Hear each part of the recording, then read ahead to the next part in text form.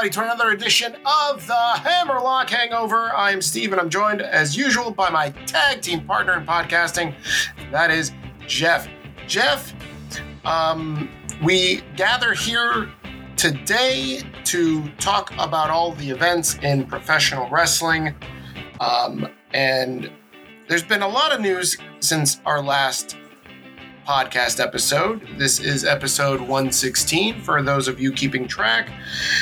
On this episode, we're going to plan on covering CM Punk and the return to AEW. There's been a lot ballyhooed about his return and what does that mean, and for the elite, what does that mean for a lot of people?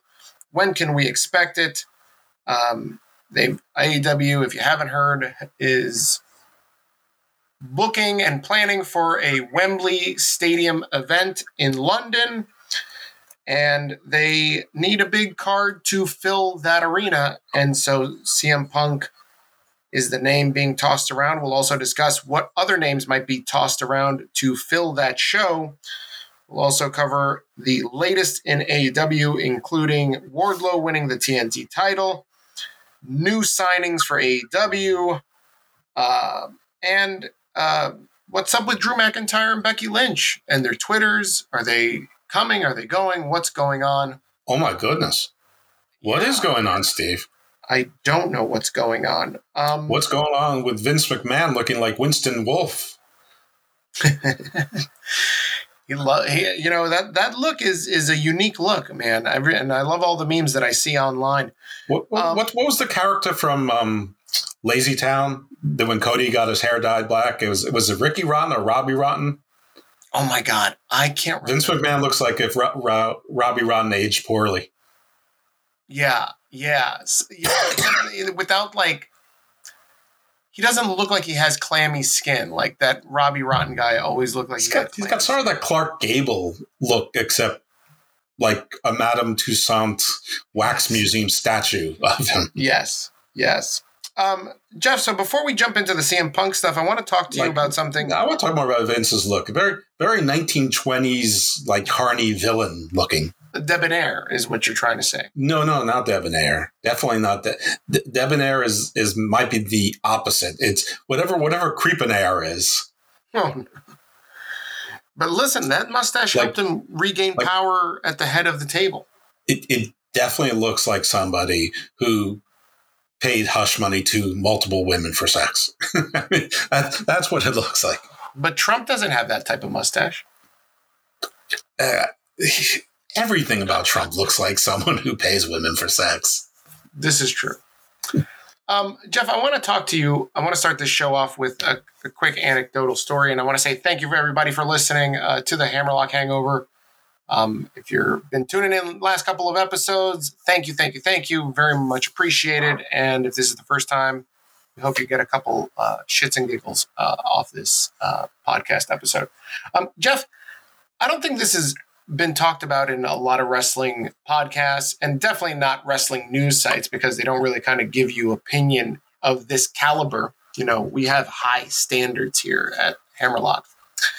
Mm-hmm. Jeff, I want to talk about any times that you've had a dream related to professional wrestling. I had a dream about professional wrestling earlier this week. And so I thought we'd start the show with this anecdotal stories of just any times you've dreamt about either being in professional wrestling or meeting professional wrestlers. Is this like a real dream? Like you want me like a real story? Yeah. I almost never remember dreams. I mean, there's like maybe 5 dreams in my life that I remember, and none of them involve professional wrestling. Really? Yeah. You can't recall any time, like maybe dreaming of Sunny or Trish or the Fabulous Moolah, since, you are up there in that generation. No, I mean, I don't remember any dreams that involve professional wrestling or professional wrestlers, period. Wow. So I'll tell this quick story. So earlier this week, I had this dream where Vince McMahon came to me. Now, I hold Vince in very high regard. I call him Pops around here. Mm-hmm, mm-hmm. So Vince comes to me in this dream, and he's all like, I need your help. I'm like, what do you need, Pops? What's going on? And he's like, a lot of people are complaining about Drew McIntyre. And Drew, he's threatening to leave. And, obviously this is all like what the precipice of, not the precipice, but like the underlying theme here is obviously earlier this week, Drew blackened out his Twitter, and then you had Becky do the same thing. So that's in the back of my head in real life, and then that turns into the dream. So in the dream, I'm telling Vince, listen, don't listen to all this shit. Were your pants on or off in the dream? I don't think any of us were wearing pants. Where was your hand? On the dinosaur. Okay. On the T-Rex. Mm-hmm. I get it. Okay. So I'm telling him, listen, don't worry about it. Like, listen, the dirt sheets write what the dirt sheets want to write. But Drew's happy. He's a happy guy. He's happy working with Sheamus. He's happy in his spot. You don't need to make him anything more than he already is. But you know what? Maybe he needs a fresh start. Maybe he needs to be turned heel. He's like, I love it. It's a great idea. This is great. You know what your dream was? Yes. You dreamt of obtaining the position of stooge.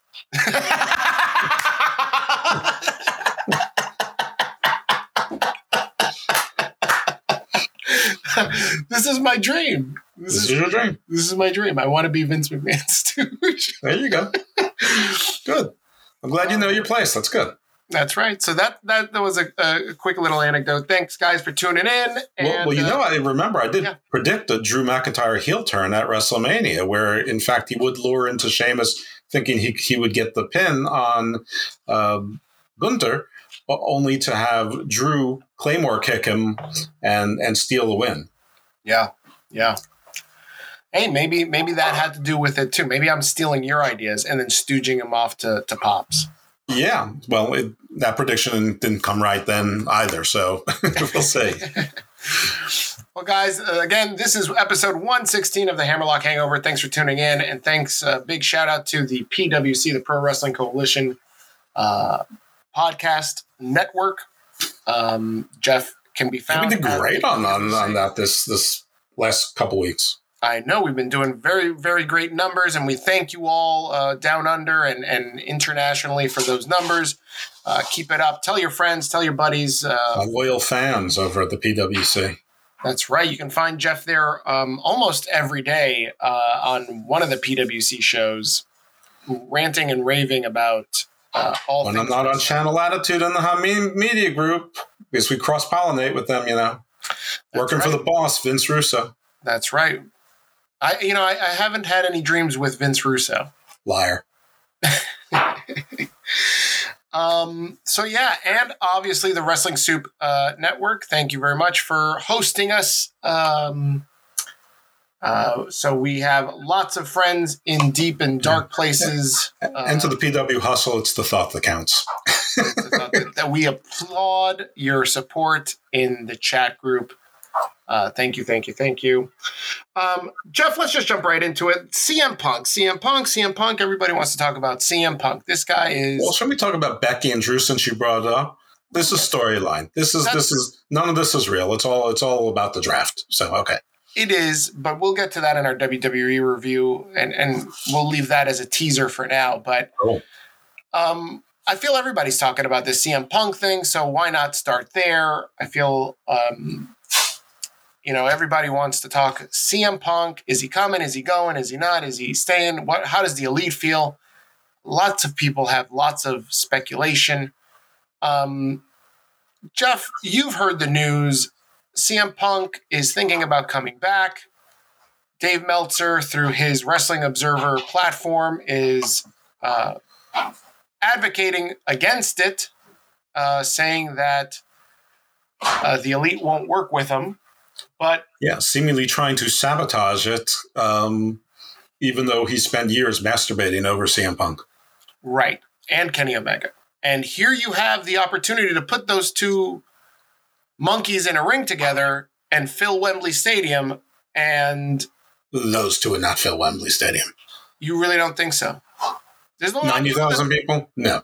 I mean, maybe CM Punk could get someone else. I mean, it's probably the best that they can do, but no, Kenny Omega isn't that big a draw. I'm sorry. I'm not even sure CM Punk is at this stage, but okay, but it doesn't matter. Let's continue with that. I don't think that there's any card they can put together, honestly, that would fill up Wembley Stadium. I mean, I think that there's going to be a lot of tickets sold. I think a lot of tickets can be sold to scalpers, and I think the scalpers in the UK are going to learn the lesson of the scalpers in the US. And I think there's going to, I think they'll legit probably have 25,000 to 30,000 in the stands, and they'll have sold 50,000 tickets, which are sold. It doesn't matter if nobody goes there, but they'll be sold, and the scalpers will take a bath. Wow. We've talked about this before about, scalpers taking a bath in these Chicago shows. These, the Chicago shows used to run in the United Center, and then they had to scale it down to Rosemont Horizon or whatever the hell that's called. Right. The Kmart Arena in Hoffman Estates. So that's not what it's formerly called, just for those. The Dustin Hoffman Estates. The Dustin. Who was in Omega Man, so there you go. It's in the outskirts of the Chicago area. Or was he? No, he wasn't. I don't know. I've never watched. Charlton Heston was in Omega Man. He was in Marathon Man. Dustin Hoffman. Was he in Bicentennial Man? Oh no, I think that was no. I think you're thinking about Encino Man with Pauly Shore and Brendan Fraser. Oh, what about Iron Man? Oh, yeah, no, that's Robert Downey. That was Dustin Hoffman. That's Dustin Hoffman. Thank you. Yeah. So CM Punk, right? Jeff, do you at this point in time, he's a man or a punk? Rain Man. Dustin Hoffman. That's what it is. That was the man you were looking for. Mm-hmm. This guy's return. Is it a draw for you? Do you care? Do you not care? What how do you feel about this? Okay. Let's start with the story, the narrative that we are being told. That CM Punk is interested in coming back, that AEW is interested in him coming back, but there's some dissension in the ranks, but they're trying to work it out. And the way they're going to work it out is this third show that's been rumored for 2 months is coming about and is going to happen in June. It's going to be on Saturday nights on TBS or TNT from 6 to 8. It's going to be called Collision. And this show that's been planned for months is the magic solution in that they're going to have a brand split where on the Saturday night show, it will be the CM Punk people himself and the people who support him. The other shows will be the people who don't want to work with CM Punk, and then there'll be some floaters. It was intended to be a soft split, but it seems like it's being harder because of politics. There is no part of this story that I actually believe. That said, let's pretend that it's true. Okay. So if it's true, this is the biggest failure of management of all time, maybe in any business. You cannot divide your locker room this way. You have to say either put up or shut up, or you don't hire the guy if you can't control your people. You can't do this other thing. Then anytime there's going to be fights and disagreements, and there's constantly fighting there. Thunder Rosa and Britt Baker are still fighting. Eddie Kingston still isn't talking to people. Jericho said he doesn't want to work with CM Punk. The Bucks don't want to work with CM Punk. I mean, there's all this nonsense going back and forth. And you're going to do a split on a show that's already confusing enough. I mean, it's got like multiple personality disorder. That's going to be extremely difficult. Now, color me skeptical on this other show. Because the one thing I haven't heard this entire time is what AEW is getting paid for it. So networks don't give you airtime. They buy the rights to air your show. So AEW does 3 hours of TV a week on Warner Brothers Discovery. or Discovery Brothers, rather. This would be 5 hours a week. Plus, there's 4 hours a year in Battle for the Belts. I don't know if that would continue or not. Whatever. So this is 40% more content. So if AEW is getting, 43 million or 45 million a year, you'd think that they would be getting $17 million more a year, just proportionally, just pro rata, somewhere in that neighborhood. Nobody's talking about that at all. Because if it's not, Tony Khan's not getting 2 hours of TV. He's giving it, which sounds exactly like Tony Khan. I mean, if you're Discovery Warner Brothers, why wouldn't you take 2 hours of live TV that's for free and collect advertising from it? I mean, this is not a savvy business move. Would this be done absent larger negotiations for renewing the entirety of their TV deal? Like, none of this really makes sense to me. Now, maybe that's not been announced. Maybe the details haven't been agreed to, but no part of this makes any sense. But going back to, let's pretend that it's real. Sure. I mean, what kind of manager does this? This is like if you had a football team and the defense and the offense could never speak. And there have been teams like that. Listen, the Baltimore Ravens, the first year they won the Super Bowl, the defense was doing everything. The frickin' offense didn't score a touchdown in 5 consecutive games. They won most of those games. I think they went 5-0 or 4-1, all on field goals or defensive or special team scores. But the coaching staff kept them together. They were team. There have been teams where it's been the other way around, where the defense has been doing everything and the offense hasn't held up its end, and those teams fell apart.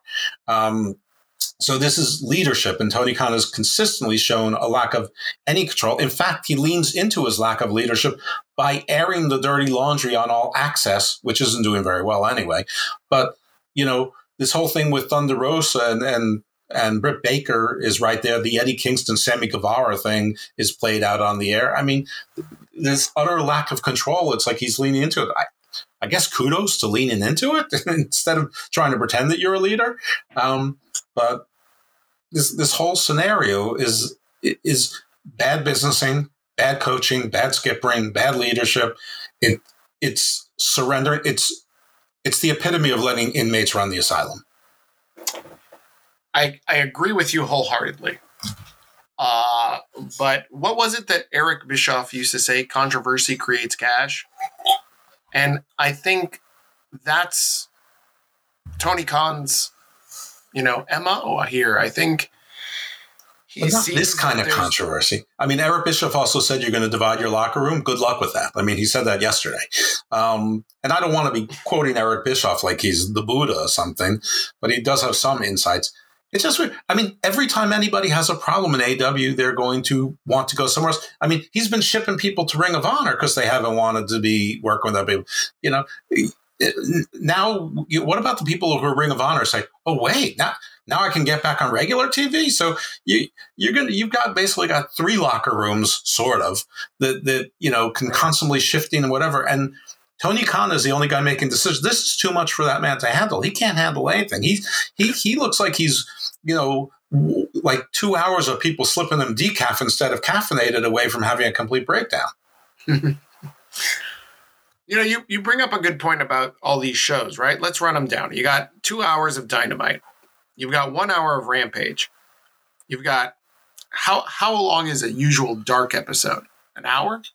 I haven't watched Dark or Dark Elevation I think I watched one of them once in full, and then I put the others like nights I would have on insomnia and try to fall asleep. And the last thing I remember is Bobby Fish coming to the ring and falling asleep. So it worked perfectly. So you can know how long ago that was. Thanks, Bobby Fish. But I think they used to be like 2 or 3 hours, but I think they're both around an hour now. And Ring of Honor, I only watched the first 3 episodes of it, but they were each 2 minutes and change, like 2 minutes and 3 minutes, 2 hours and 3 minutes, 2 hours and 10 minutes. So, like that.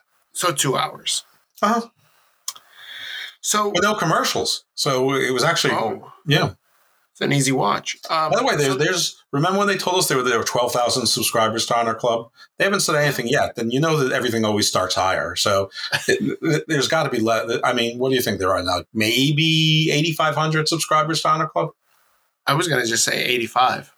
You might be right. I mean, we haven't heard any numbers on Supercard of Honor's pay-per-view buys. None. Yeah. Nothing. Not a word. Yeah. Tony Khan said, this is fine. I know this is nothing, but he said that this was Ring of Honor's biggest live attendance in California ever. So Ring of Honor almost never ran in California, and apparently some people went back and found out what Ring of Honor shows. They did shows like dinky hotel conferences, like had like 100, 110 people capacities. Yeah. Yeah. So it's obvious, right? You got a lot of AEW Dynamite shows, and I think to your point, like TNT Warner Brothers, if the deal is that AEW properties or Tony Khan Industries, whatever his main business is called, AEW LLC, if they are fronting the money to create content for TNT and Warner Brothers Media to use on their social media platforms, their YouTube, whatever, at Tony Khan's expense, and they're keeping the ad revenue, then yeah, they're taking Tony Khan to the bank. And why not? Like, I can see the argument of, well, we got to promote our brand. So we got to get as much eyes on it as possible. So let's flood the market with as many shows as possible. But you're doing that already. Minus this Collision show, which I'm assuming is either 1 or 2 hours. You've already got 2, 4, 2 hours, 6. This is all rumors. This 7 is all hours of show, right? But Tony Khan is, besides the video game, flopping. By the way, delayed again. Correct. Fight forever, wait forever. That's the only announcement that he's made that has really flopped, right? Like, all the other announcements have come, well, they've come to fruition. They've come to become reality. Right, whether they're major announcements or not. Yeah. And to his defense, he hasn't formally announced that there's a third major show, Collision, starting. But correct. True. But his good buddy Dave Meltzer it's almost as if you've been told by Tony Khan himself. All of this came from Andrew Zarian. Everyone is citing Andrew Zarian. And Andrew Zarian probably caught it from some WWE. His connection. Listen, Andrew Zarian will tell you every show he's on that he is not a journalist. So he doesn't. But his connections are in advertising and advertising buyers. Media. So correct. I mean, it's not nothing. It's just not usually where you get news about new television shows from. Especially, I mean, listen, I don't pretend to know everything about Discovery Warner Brothers, but they're doing a lot of cuts, and they've been advertising what their new television shows are, and they've been advertising what they're going to be for months. Now, does that mean they wouldn't take 2 hours of free live content? Of course they would, but it's unorthodox and it's weird. If Tony Khan thinks he's buying goodwill from a multinational conglomerate, he's out of his frickin' mind. He's more naive than I think he is. But these are their new shows. They're showing Entourage, which I think started in the 2000s. They're showing Silicon Valley, which I think started around 2010. They're showing True Blood, which started in the 2000s. And they have a British import science fiction show called The Lazarus Project, which will probably have 10 episodes. The Lazarus Project is the only original programming show they have. And, it's not original programming that they've produced. They're just leasing it. And if anybody doesn't know that European and foreign television costs less than U.S., just look at Netflix. Their entire model is to get shows from Spain, Scandinavia, and Korea now. Right. Until they pay off Adam Sandler. So that's right. So who's the other guy that they keep showing up on? I don't. They had a few with Chris Helmsford, Thor. Chris Hemsworth. They had a couple. They had a few with him, and then they had like all of their money invested in like the comedians, like Cat Williams, Eddie Murphy, Dave Chappelle. I think Kevin Hart, maybe. I don't think Kevin Hart, but Chris Rock definitely. Chris, right? No, I remember because they actually were on Saturday Night Live one night and they said, you're looking at 90% of Netflix's budget right here. That was, but like most of those contracts are coming to an end as well. Right. Yeah, TNT, Warner Brothers, they'd be foolish not to take free content, right? In an era where content is king, you'd be foolish to say no to free content. And I'm making the same assumption as you. I think Tony Khan is totally footing the bill for this content and paying for it because he wants the promotion. Whether that's going to be proven as a smart move, only time will tell. But let's talk about this Wembley show, right? So they announced a couple weeks ago they're trying to. Wait, can I say one thing first? Because they announced they were going back to Chicago, and as soon as I saw that, I said AEW is returning to Chicago on whatever June such and such or May such and such. I go, cue rumors about CM Punk's return 3-2-1 ... I hit send. It took less than 2 minutes for these stories to start coming out, and they haven't stopped since. Sure. And the question begs itself, how are they going to fill this Wembley Stadium that holds, 90,000 people? 70,000? Yeah. WWE couldn't fill it back for SummerSlam 93? It was 92. They 69,000. Yeah. And so they couldn't fill it for Bret Hart versus British Bulldog. Right. But they got damn near close. Yeah. I'm pretty sure if they ran Wembley now, they could sell it out. Probably, yeah.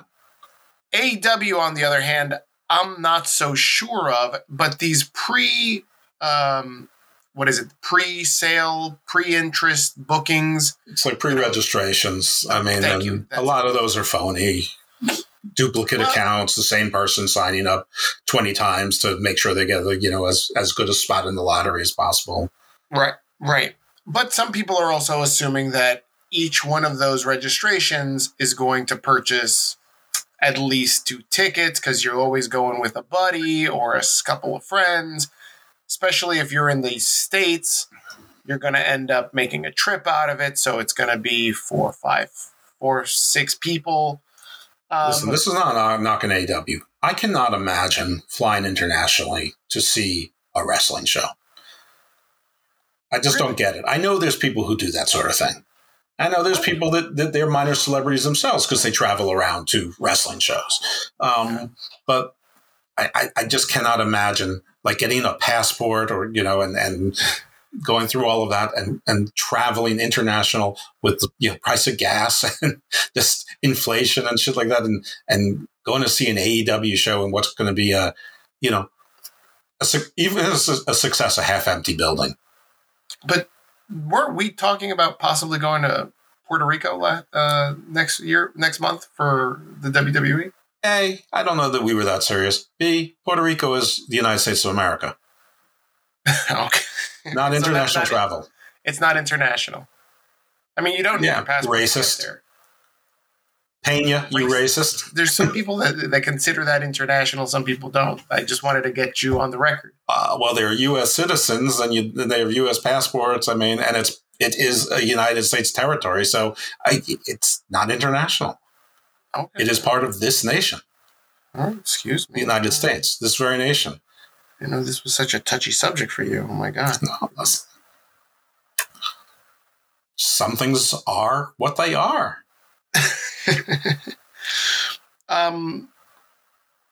It's not like Texas or something. You said this earlier. You said you don't think that CM Punk alone can fill this stadium. No. Is there any free agents out there that AEW can sign that will sell the stadium out? No. What free agents are available that are that big? Goldberg?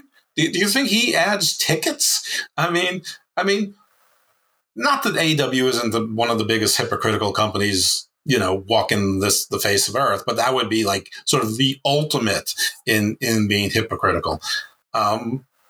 No, there's none. I mean, even if they somehow manage to get Mark Henry and The Big Show and Jeff Hardy and Matt Hardy, you know, they got them from 15 years ago, you know, and Edge's contract ran out and they brought him and Christian together. You know, that's how Christian hasn't wrestled all since he's come back. I mean, no, there's no combination.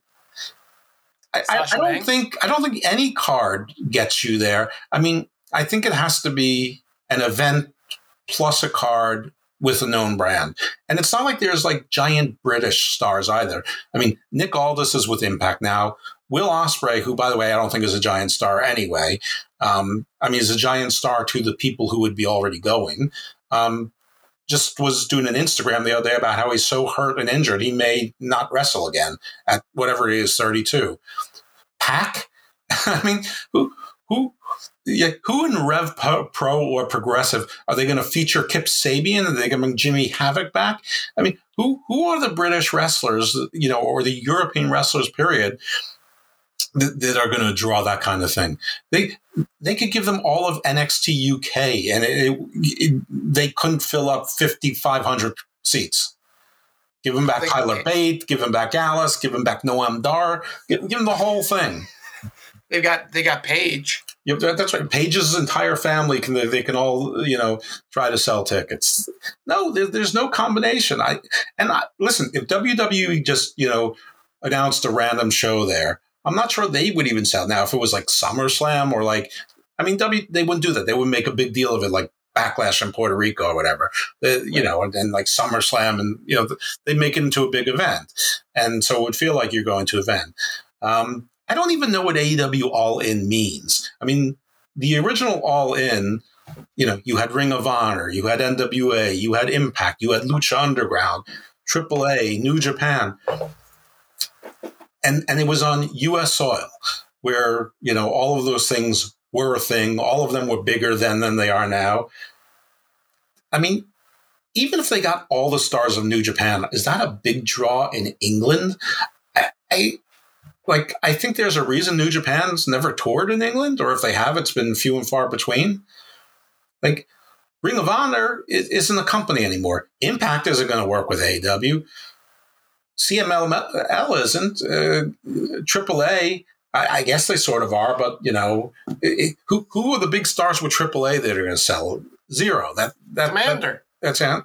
Commander, right? Commander today signed with AEW. Commander is now All Elite because just what they needed, another, you know, right? So I didn't watch the show, but I'm sure that they featured their new giant free agent signing, Jay White. Another Lucha star. Right, but then they just signed big free agent star, Jay White, big signing. His first match on TV is going to be against Commander. And, you know, it was probably a 15 to 20 minute, you know, match where Commander took Jay White to the limit. And there were a bunch of 2 counts, you know, to get out. So that's exactly how you build up your new star. No, you have him squash people in his first, you know, 5 or 6 matches. The first match takes like 2.5 minutes. And, you know, the longest one until match 5 or 6 takes 6 minutes for him to dispatch of, you know, like a Sean Spears or, you know, Griff Garrison or something. Yeah. You know, I want to talk about the fake out that is these AEW shows, or even before AEW was created. All In started before AEW, right? Mm-hmm. And if you remember, All In was supposed to be, again, this grassroots, all roads lead to indie wrestling extravaganza that was supposed to have, like you mentioned, ROH involvement. Yeah, well, they paid for it, so. New Japan involvement, AAA involvement. And most importantly, because I was there in the building in Madison Square Garden, you were told that Cody Rhodes was going to be there. He did not show up. Wait, what, wasn't All In Chicago?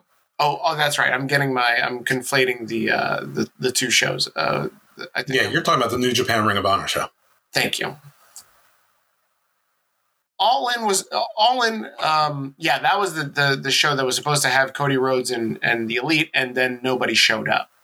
But AEW has this tendency to do that too, right? So at Forbidden Door, you were supposed to get Okada all these dream matches: Okada versus Daniel Bryan and they announced it, didn't sold out immediately because everybody thought, oh, and here's my chance. I'm going to not be let down by Tony Khan. I'm going to get all my dream matches. And then everybody got injured. Well, Ospreay's injured. He can't attend. Daniel Bryan's injured. He can't attend. Okada's only... Ospreay was there. He had that match with Orange Cassidy that everybody says was a great match that was torture for me. Okada showed up last minute to fill in for someone else. Clark Connors had to take somebody's spot. Yeah, I mean, they were... And it was also, I mean, everyone was imagining you get Okada Omega or, you get card stuff. And you mostly didn't. Want Okada in some throwaway match. Right. And here you go again with Forbidden Door 2, no matches announced. Right. And I'm pretty sure that they gave Sonata the IWGP title just so if Okada has to go to Forbidden Door and has to take the loss because it's on American soil, that he won't be the IWGP champion at the time. Right. Which, I mean, at this point, who would Okada be fed to that New Japan will be happy with? I don't know. I'd say nobody. Yeah, I mean, usually New Japan just wants something in return, but I mean, what my theory is. My theory is that Tony Khan pays New Japan, the company, for the rights to this. They also fly over all of the talent. They pay all of the talent's top rates, and they probably quote him twice what their normal rate is. He puts them all up in a hotel for a week, gives them food and board stipends, arranges all the travel, and so it's a payday for everyone, including New Japan. He's probably like mini Saudi Arabia. So they're probably like, we don't care. It's a business. And since Tony Khan books people like Fuego del Sol to be competitive half the time, it's not like he's going to disrespect Okada because he jerks off to Okada, at 3:00 at night when he's done playing with his dolls. Right. I just want to warn people out there that, this Wembley Stadium could be built. Remember last year when Jericho lit fire on that guy, Umanu, and they never did anything with it again? Right. I mean, but that's AEW's got a treasure trove of all of those things of start and stops, booking-wise. This Wembley Stadium show, I would not be surprised if it's more of the same. You've got people fantasy booking CM Punk versus Omega. You've got FTR versus the Elite. I can probably almost rest assured that none of those matches are going to be on the card. Right. Well, also, I mean, they're talking about, and they is this ubiquitous, dirt sheet wrestling fans, whatever, that it's going to be the Elite in a 6-man. It's going to be the Bucks and Kenny Omega versus CM Punk and FTR. And while that might sound like fun, to me, that seems like the top of a card on a B show, or, that might be a really good Dynamite main event. I mean, but that's sort of like what's happening in Backlash. I mean, it's like a match of no consequence, really. That's right. So I think we've exhausted this. So to close this out, CM Punk, is he coming back or is he not coming back? I think something goes wrong. I don't believe any of this. I think he's too prideful. I think that too many people have said, like Brandon Cutler tweeted something like, he was, and he deleted it, but it was something about this is all gaslighting. CM Punk is gaslighting. There he goes. See, someone gets it. I just don't think it's going to happen. I think FTR surrendered by, re-signing. Now, by the way, those guys, can we talk about them for a second? They're like, we re-signed 4-year contracts, then we're retiring from wrestling. Like, who says that? What is with them? I mean, what aren't they like in their early 30s? Like, what is this that they're already announcing this is their retirement tour? I mean, like they're such attention whores. But, and also Dax, ended his podcast, and they're saying Tony Khan didn't ask him to do it or tell him to. Sure, he did. So I'm not re-signing you if you're going to keep throwing this company under the bus, and I'm certainly not re-signing your partner. Okay.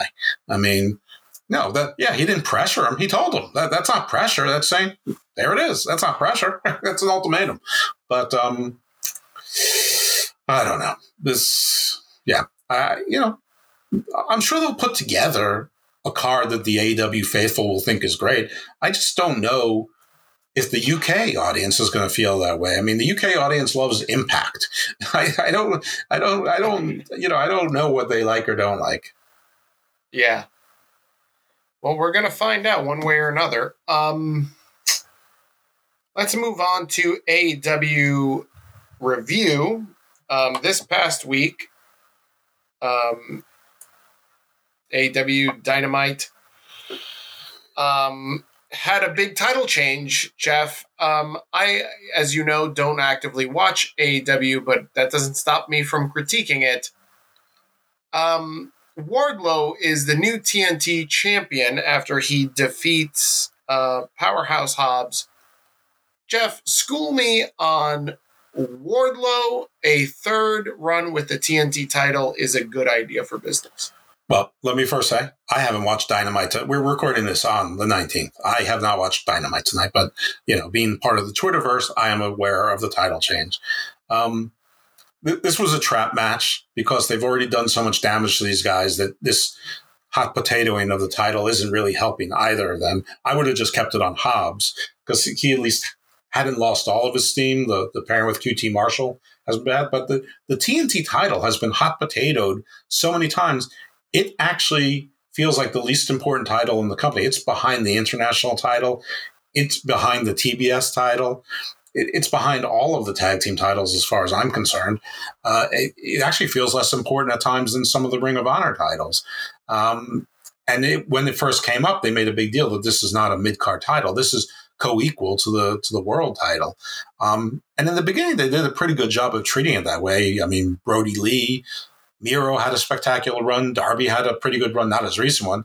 Samoa Joe had the belt for a little bit, but he's introducing Samoa Joe into the Wardlow Hobbs thing sort of was what derailed it in the first place. And that was a bad idea from the beginning. Wardlow was already derailed by MJF and then by the whole MJF thing and then some really strange booking. Hobbs then disappeared for a while. Then he was walking around the streets of Oakland and doing the Book of Hobbs, which, apparently had no payoff. I guess he's got writer's block or whatever. Then he wins the match. He wins the big match. He gets the TNT title. Cool. Great. New guy, young guy. As you like to point out, a person of color. And immediately gets paired with QT Marshall and the non-factory, because the factory apparently is just, not together anymore, but there's still Aaron Solo. They brought in the Aussie woman, Harley Cameron. They do this whole QTV thing, which is a takeoff of TMZ, which, by the way, wasn't terrible. Like, there was stuff there that could have been funny. They would go so fast, and they had things embedded in there, and some of it was about Wardlow, but you couldn't even tell. You forgot that Hobbs was there. Half the time he wasn't in segments. He wasn't wrestling enough. They gave him a couple squashes. So then they alluded to that when they broke into Wardlow's car, they stole his identity. He couldn't go to Canada because they stole his passport. And the next week, he didn't cancel his credit cards, the big dummy. And they bought Hobbs this, tricked out, Cutlass Supreme or something. But it's so fast, you can't even really tell what's going on. They do it in that TMZ, chop camera style, quick cuts and all that. Yeah. Which is, again, QTV was not a bad premise. It just wasn't good for Hobbs. It's good for low card guys to sort of be doing something funny, but not a top guy. He should stand on his own. By the way, I feel the same way about Rhea Ripley right now in WWE. She still feels like she's part of Judgment Day and not the SmackDown Women's Champion. Anyway, so Wardlow got pissed, and there was a outside segment where the camera caught him taking a fork, basically destroying Hobbs's new car. He took it was like one of those poles that holds like streamers, like red carpet dividers, and he was banging up the car with it. And then he saw a forklift and basically recreated the Attitude Era Raw, and he took the forklift into the car and tipped it over and basically destroyed Hobbs's car.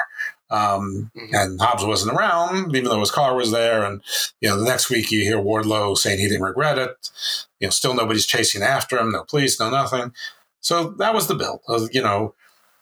Something that didn't need a build because it was hot at some point like 2 months ago, but needed a rebuild. And the rebuild was sort of half-assed.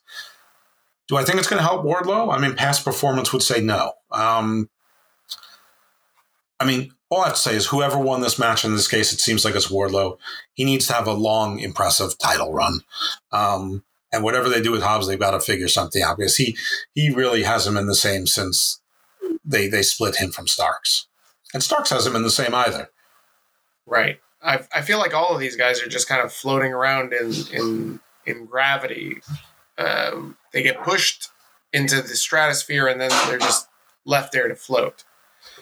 I agree. It appears here, Jeff, that after Wardlow wins the match, right? And it looks like QT Marshall stumbled back to the ring and into a DDT from Anderson while Wardlow then hit a powerbomb to Hobbs. Wardlow follows up with another one and he hits a third powerbomb, and that's the finish of the match. After the match, you got Christian Cage, who makes his way out with Luchasaurus, and they stare down the new champion.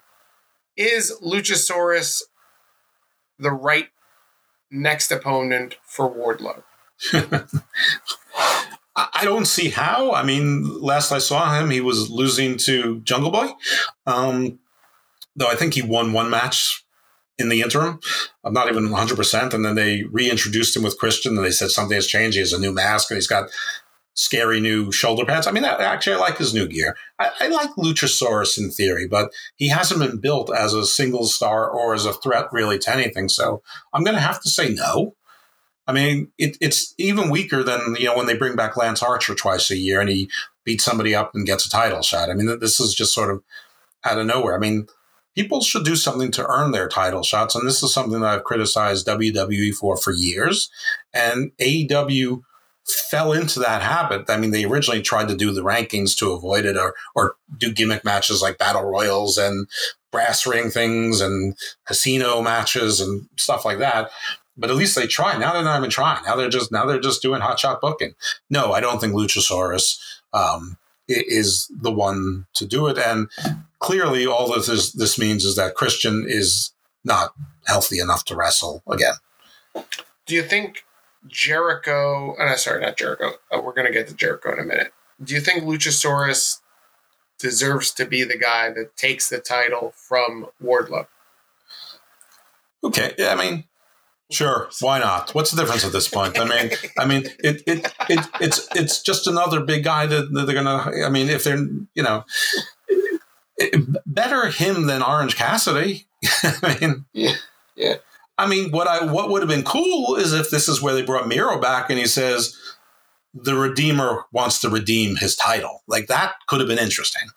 Luchasaurus, I don't see that as interesting. And what's the beef between Christian and Wardlow? Where's that from?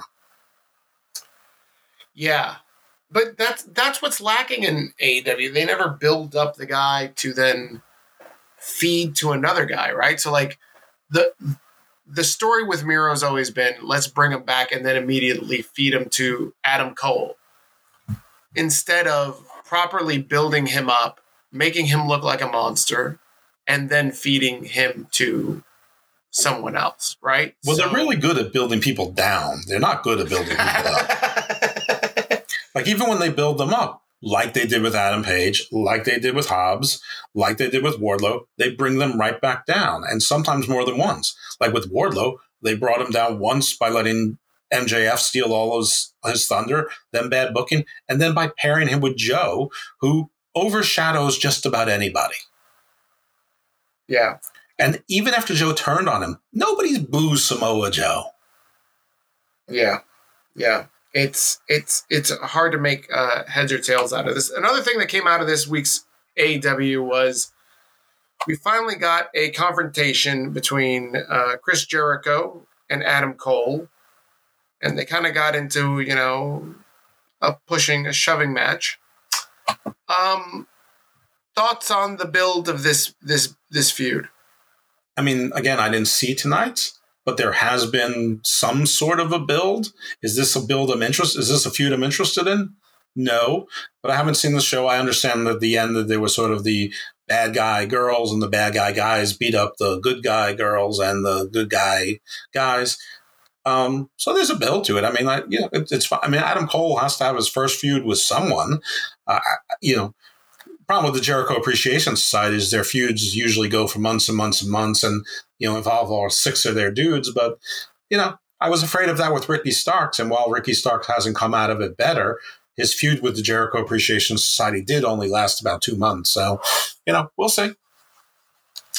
Here it says the ending was that the Outcast came to, I guess, beat up Britt Baker. Let me see. How does Britt Baker get involved here? Let's. Well, she's Adam Cole's, lady. Right. Oh, so the 2 men, it's Danny Garcia and Jericho start overpowering Cole. Then Britt comes out to save him. She slaps Jericho. The Outcasts come out and hold her back.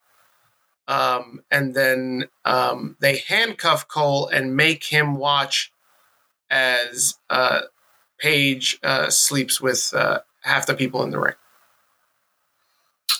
I believe it. I mean, again, I didn't see it, so I really can't comment on it. So, I mean, listen,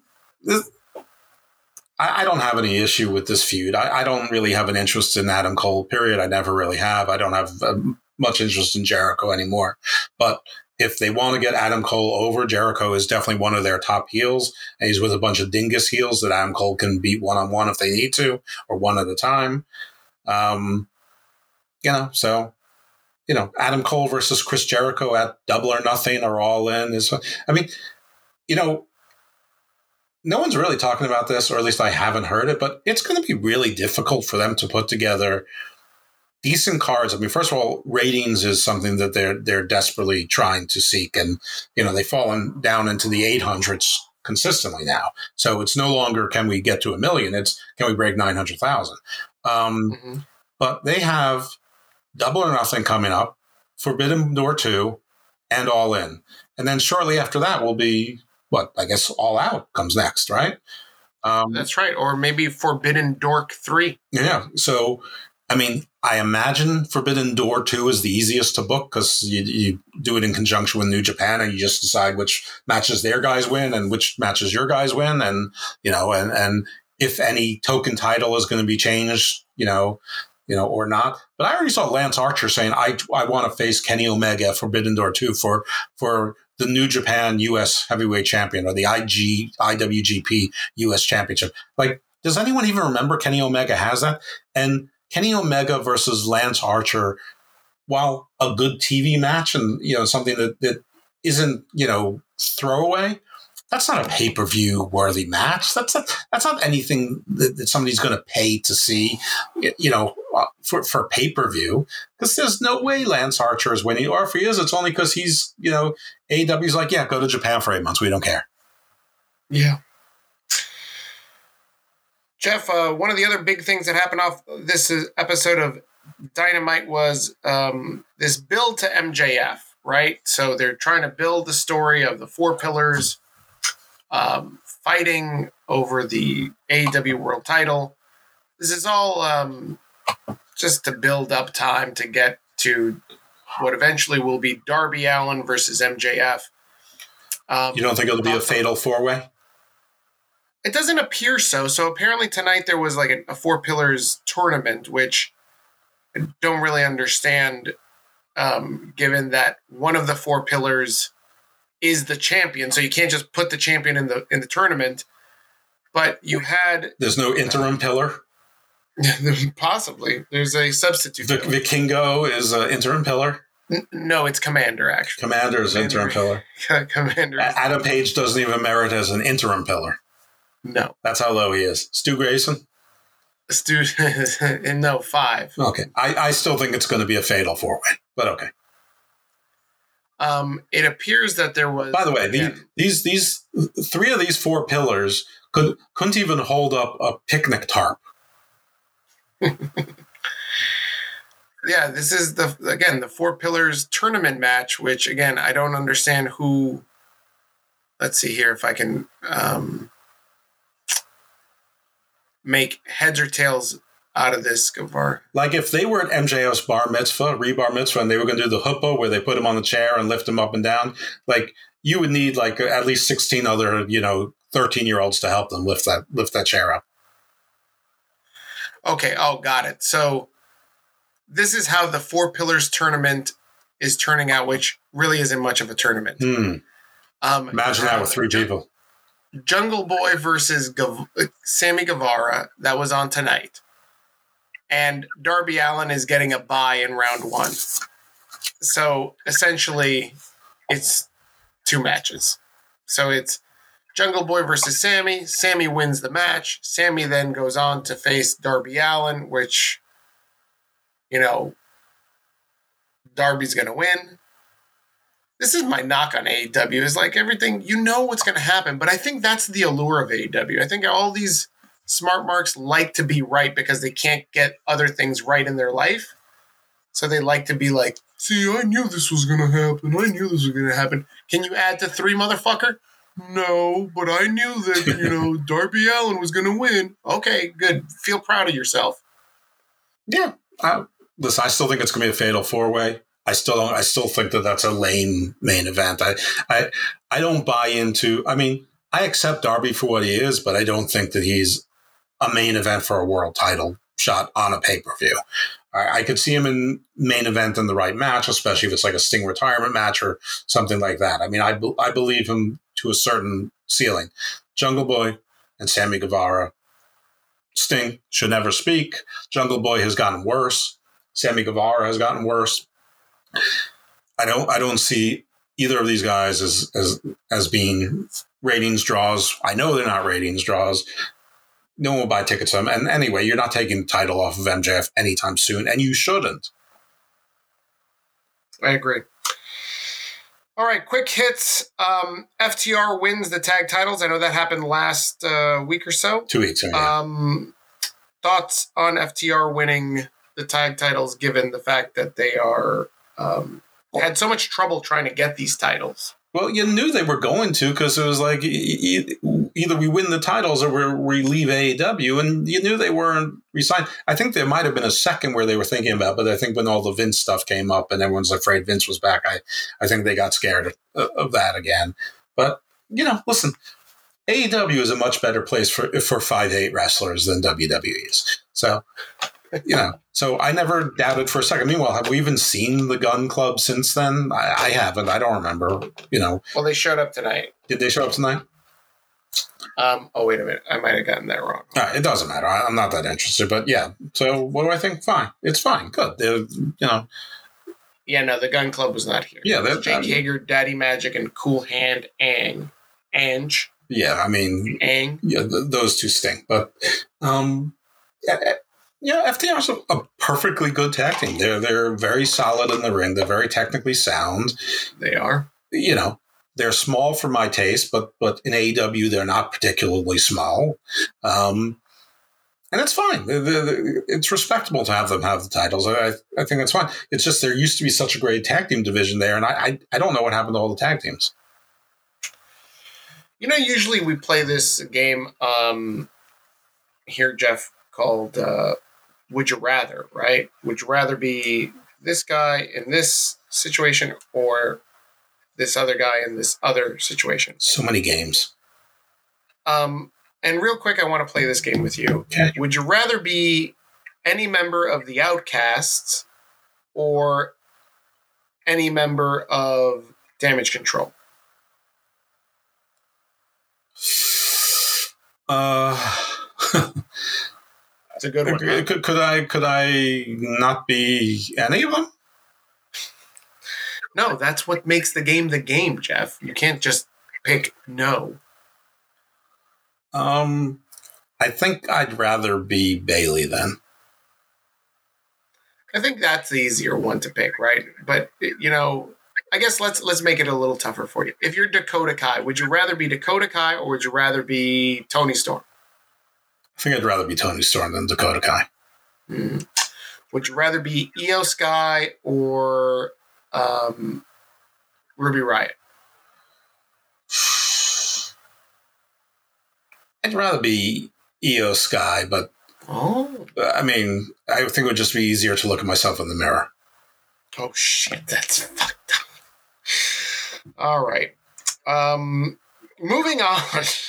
I agree with you. I think Bailey is an easy pick. But once you start dicing it up amongst the other members, I think it becomes a little difficult. I would pick Ruby Riott and Toni Storm. Well, that's because you have a close telephone relationship with Toni Storm. Oh, without a doubt. I'm always on the phone with her. Do you want me to call her? No, it's okay. It's good. Oh, okay. So here are another couple quick hits. Jeff Hardy returns. Jeff...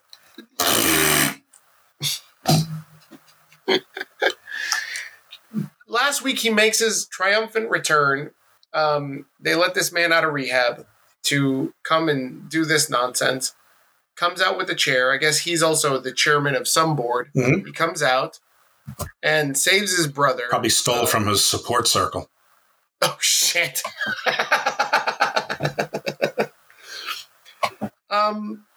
Thoughts on Jeff Hardy's return? He has no business being anywhere near a wrestling ring. He looks terrible. He looks out of shape. He apparently had eye surgery, so now his eyes are cockeyed just like his brother's are. I guess his brother's eyes got cockeyed just by being conked on the head too many times. At least he had surgery to. But it looks like they're both half blind. One of them can't move at all. The other one, God knows what he can or can't do. I mean, being in the pro wrestling environment is like the worst thing that an addict can do. And this is not Jeff Hardy's second chance. This is about his 12th chance. So, and he's getting older, and I'm not interested in the Hardys nostalgia tour again. I saw their nostalgia tour. I saw it after the Broken Universe. That was enough. That was good. That was a high. They went to all the indies. They collected belts in every indie promotion there was. They came back to. They surprised us at that. It was the WrestleMania, the Royal Rumble. That was a great scene. They went to Ring of Honor. They won those belts. They did the thing. Here is my fear other than health for Jeff, and it's just a matter of time before Matt hurts himself or somebody else. But I know that they look like they have money, but I have a feeling that they're the kind of folks who spend what they have, so they can maintain their lifestyle as long as they're working. But like 6 months after they're not, or 4 years, let's give them a little credit. I think there's going to be problems. Problems as in like real life problems? Problems in like, things that we're hearing about Conan and Abdullah the Butcher and Kamala, the people who can't pay for basic needs, including, housing and healthcare. I think they're going to be pitifully at every wrestling convention and show, which is one of the reasons I always tell everyone, take the big checks. Don't make fun of Dolph Ziggler. Take your $1 million a year. And don't cause any problems, and you will be wealthy the rest of life. Don't because if anyone was to tell me that Bobby Eaton couldn't pay for his own funeral, I would have called them a liar. If anyone told me that Conan would be on his 4th GoFundMe, I would have called them a liar a few years ago. Everyone thinks these stars make a lot of money, and they just don't. Nope. It's unfortunate. Jeff, last point I have for AEW, unless you have any other stuff to add. Well, what do you think about Jeff Hardy coming back? You're being very coy. Oh, I am. I like to be coy. It's not a big deal to me, like you said. This is like the umpteenth time that we've seen it, and is it cool to hear it dun dun dun dun dun dun, and then him coming out and the pointing of the fingers and the bopping of the head. Oh, well, at least this time he went straight to rescue. He didn't stop to dance first. So that's right. Like it's cool, but also like, I think I brought this story up before. Like I grew up listening to Pearl Jam, and so recently when I see Pearl Jam on the screen, and I'm like, man, Eddie Vedder is old, and then I'm like, oh fuck, this means I'm old. Like. It's the same thing with Jeff Hardy. Like seeing Jeff and Matt like all fucked up in the head and the face and all this stuff and really old, and it's just a reminder that Father Time is beating me down. And it, as much as the dun, like pumps you up, like then you start seeing him and then it's like, oh shit, like I don't need to be reminded of this and Father Time and all of it. Like, you look like a fucking mess. Go home. Stay home, buddy. But these guys can't. Like, this is why they made the movie The Wrestler. Like, these guys can't stay away. No, they cannot. And Jeff's Ringside News reported, and I use the word reported loosely. Yeah. Very loosely. That rumors behind the scenes in AEW is that Switchblade Jay White doesn't feel like a big deal. He doesn't. On that. I mean, you paired him with Juice Robinson, who doesn't feel like a big deal. They start this thing Bullet Club Gold, which sounds like a shitty beer. And all you hear from the people from actual Bullet Club is whatever they're doing, it's got nothing to do with us. So they're sort of being thrown under the bus by Bullet Club. Of course, listen, I don't watch Japanese wrestling, but I follow at least the big stories. And I know that Jay White's last act in New Japan was to be kicked out of Bullet Club.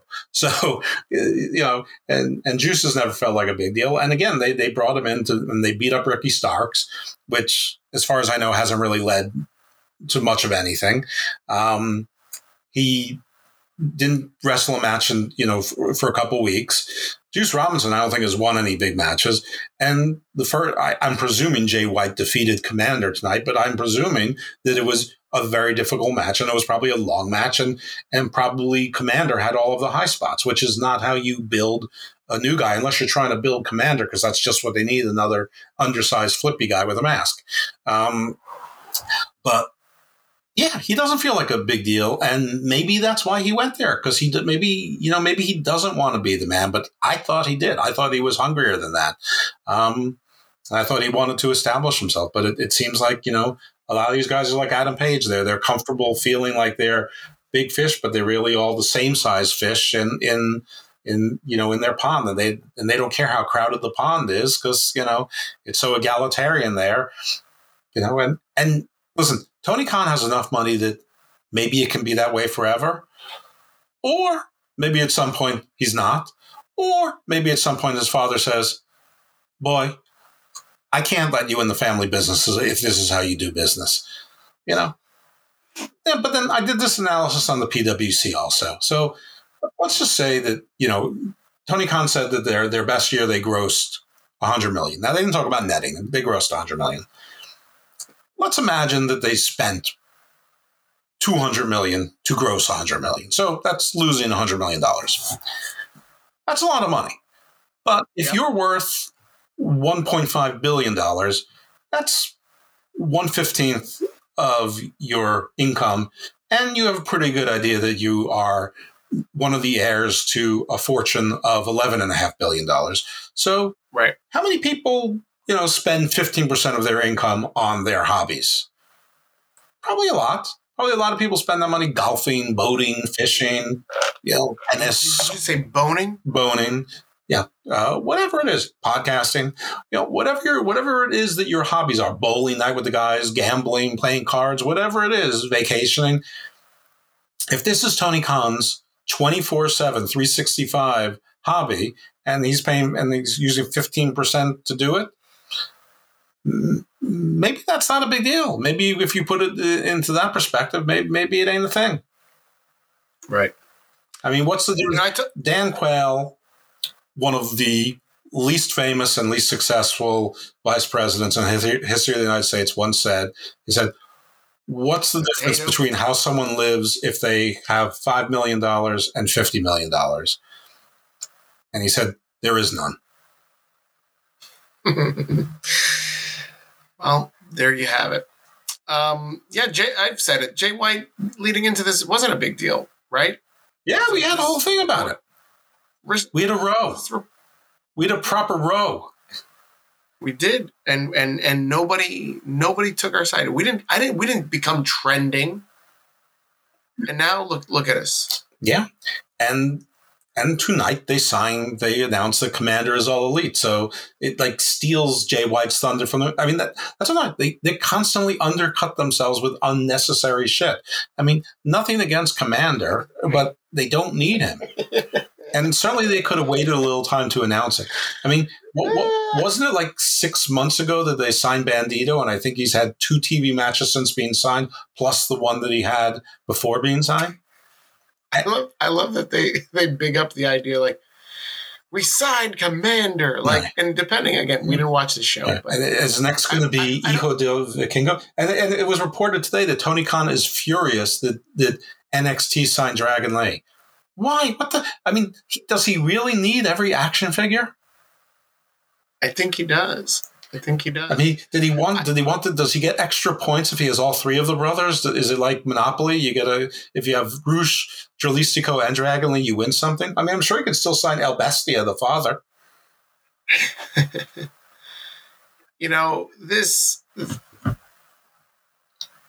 It doesn't surprise me that they would shoot themselves in the foot. They're not building up.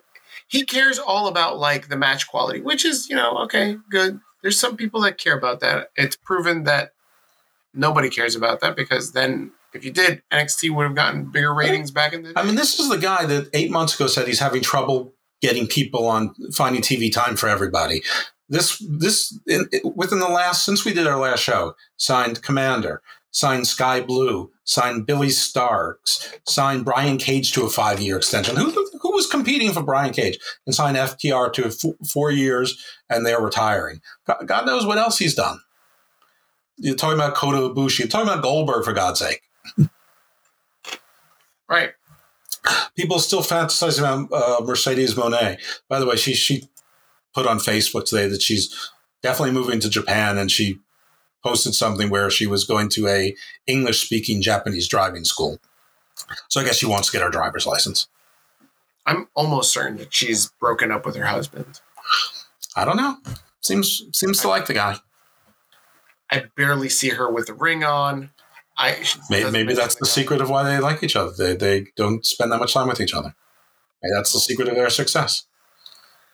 How do I get in on that secret with her? I don't know how to tell you to do that, but I mean, you're a man of creative ideas. Only when I'm sleeping, apparently. I talk to Vince. I think step one I think maybe while you're awake, you step out of that stooge suit, and maybe step one is you book a flight to Tokyo. Wow. You think I got a shot? No. Well, go, but don't listen to me. I'm a cynic. I'm a pessimist. Don't listen to me. Listen to Mr. Blue Sky. Don't listen to Mr. Cloudy Day. Oh, okay. Wow. Look at you. Go on. Go shoot your shot, player. Talk your talk. Thank you. Watch me end up like joining the Yakuza when I'm there. Yeah, go ahead. Jeff told me to come. Yeah, absolutely. Any other AEW news? Or can we just move on to? Let's see. Any titles? AEW adjacent Aussie Open won the IWGP New Japan Tag Team titles and the New Japan Strong Tag Team titles. Wow, that's exciting. I think I said Sonata is the IWGP heavyweight champion. Neither of those are really AEW anyway, but close enough. Close enough. No, I don't think that there is. I mean, unless you consider Will Ospreay, and but we already talked about him. He tweeted that he doesn't have his strength, and he's medically clear, but he doesn't feel well. He doesn't have strength in his shoulder, and he's not sure how much longer he can do this. You think that's a work? You think like that's all just like, surprise, I'm here in Wembley? He might still be in Wembley, but no, I don't. I mean, I don't know. I don't know the guy, but he's usually full of braggadocio. I mean, not this, so. I'll take him at his word. Okay. WWE news. Let's start with Drew McIntyre and Becky Lynch blacked out their Twitter handles. I love the reports about these. So far, I want to say it was like Sean Ross Sapp that first reported Drew McIntyre saying, "Oh, there's trouble in paradise." Drew McIntyre blacked out his profile picture and the background. and removed all mentions of WWE. A couple days later, we had the same thing done by Becky Lynch. But if you pay attention to their handles, it's still Drew McIntyre WWE that's the handle for Drew. And Rebecca Quinn, Becky Lynch changed hers to Rebecca Quinn and lost her blue check mark that she gained as Becky Lynch because of it. I'm sure she'll have no problem getting it back. But Jeff, what's going on here? Why is Drew McIntyre seem to be upset about his place in the book? Where is Becky Lynch? What's going on here? Are they going to AEW? Absolutely nothing. This is all fake drama. It's just, Drew McIntyre's contract doesn't expire for another 8.5 months. Becky's doesn't expire until June of 2024. So that's 14 months. I mean, they haven't signed a new contract. Of course they haven't. It was a 3-year contract. I mean, there's almost a full year and a half on it. So, this is silliness. This is all their working things. This is all to have social media stories and buzz into the draft, like who's going to move, who's going to be drafted. Maybe they'll get a fresh start, this, that, the other thing. I mean, we're just coming off, Becky and Lita losing the titles without Lita being in the match. And then the Trish, one of the worst heel turns I've ever seen. So maybe it's just to make people stop talking about the lameness of the heel turn and how stupid that title switch was. I mean, the only one that made sense was Sonya Deville pointing out how dumb it was for that to have happened. I mean, at least with the Freebird rule, which has been more liberally applied these days, it usually involves a faction that's been together for a while, at least a few months. Even with Judgment Day and the Bloodline, they were a thing for, the better part of a year, if not long, with Sami Zayn and then with Finn and all that, Dominic, the better part of a year. These ladies, they came together basically for one match at WrestleMania, and I think they've had like 2 matches since then. So this was dumb. But yeah, this is just fake drama for the draft to build up some, what's going with that one? Oh, LA Knight keeps losing. Maybe he'll benefit from a change of scenery. They just want people to talk about who's going to benefit from a change of scenery. There'll be Twitter polls, galore, put out there, and people will be talking about it. And that's what they want. They want the draft to be a major deal. And fine. That could be interesting. There's too many people there. Maybe some people will get disappeared. They may draft some people up from NXT. Get disappeared. Yeah. Am I going to get my wishes? Is Bronson Reed going to get disappeared? I wouldn't be opposed to that. I mean, he wouldn't be my first, but he might make the list. Who would be your first? Who would you draft off? Tegan Knox would probably be my first. Nikki Cross, maybe. Leah. Yeah, those would probably be my first. Baron Corbin would have to be in consideration. Oh, wow. I thought you were a big Corbin guy. Tozawa. Cedric Alexander. Wow. I mean... Kevin Patrick? Kevin Patrick, absolutely. Yes. 100% yes. However, that woman, Renee Zellweger, said it in Show Me the Money movie, Jerry Maguire, 100 times yes. Kevin Patrick. Let's stick around with Becky Lynch and Trish for a minute. Rumors came out also after Becky Lynch changed her name and said she wasn't showing up to Raw. The true story is she's got a leg injury, an ankle injury, and a foot injury, some sort of injury to her. And they probably also want people to be paying attention to Trish's promo as well. Right. Which might have been a tactical error because it sounded like she forgot how to cut a promo. But, it wasn't terrible. It just was very stilted. It wasn't terrible, but I do agree with everything that she said. I think it's fine. It makes sense. It's hard to bash her when she's wearing the cowboy hat and the boobs. That's right. It is. She's got cleavage for days. She's like, I'm the greatest of all time. What thoughts on everybody saying they're the greatest of all time? John Cena is the greatest of all time. The Roman is the greatest of all time. Trish is the greatest of all time. Becky's the greatest of all time. No, none of them are the greatest of all time, but Trish may have the greatest cleavage of all time. Okay. All right. I think people would be hard pressed to. I bet they would be hard pressed. Refute you. I like what Trish had to say. I liked her promo. Yeah, that was good, but she's wrong. She was my childhood crush, but she was age appropriate for me. I think she. I wonder how long Becky Lynch will be out of this feud, and I wonder if that's the reason that they really hot-shotted the title change, because they knew Becky couldn't hold these belts for long. And it didn't make sense to have Lita and Trish hold these titles together. So they said, let's cut it and then pivot to Trish versus somebody. Who that babyface will be, I don't know.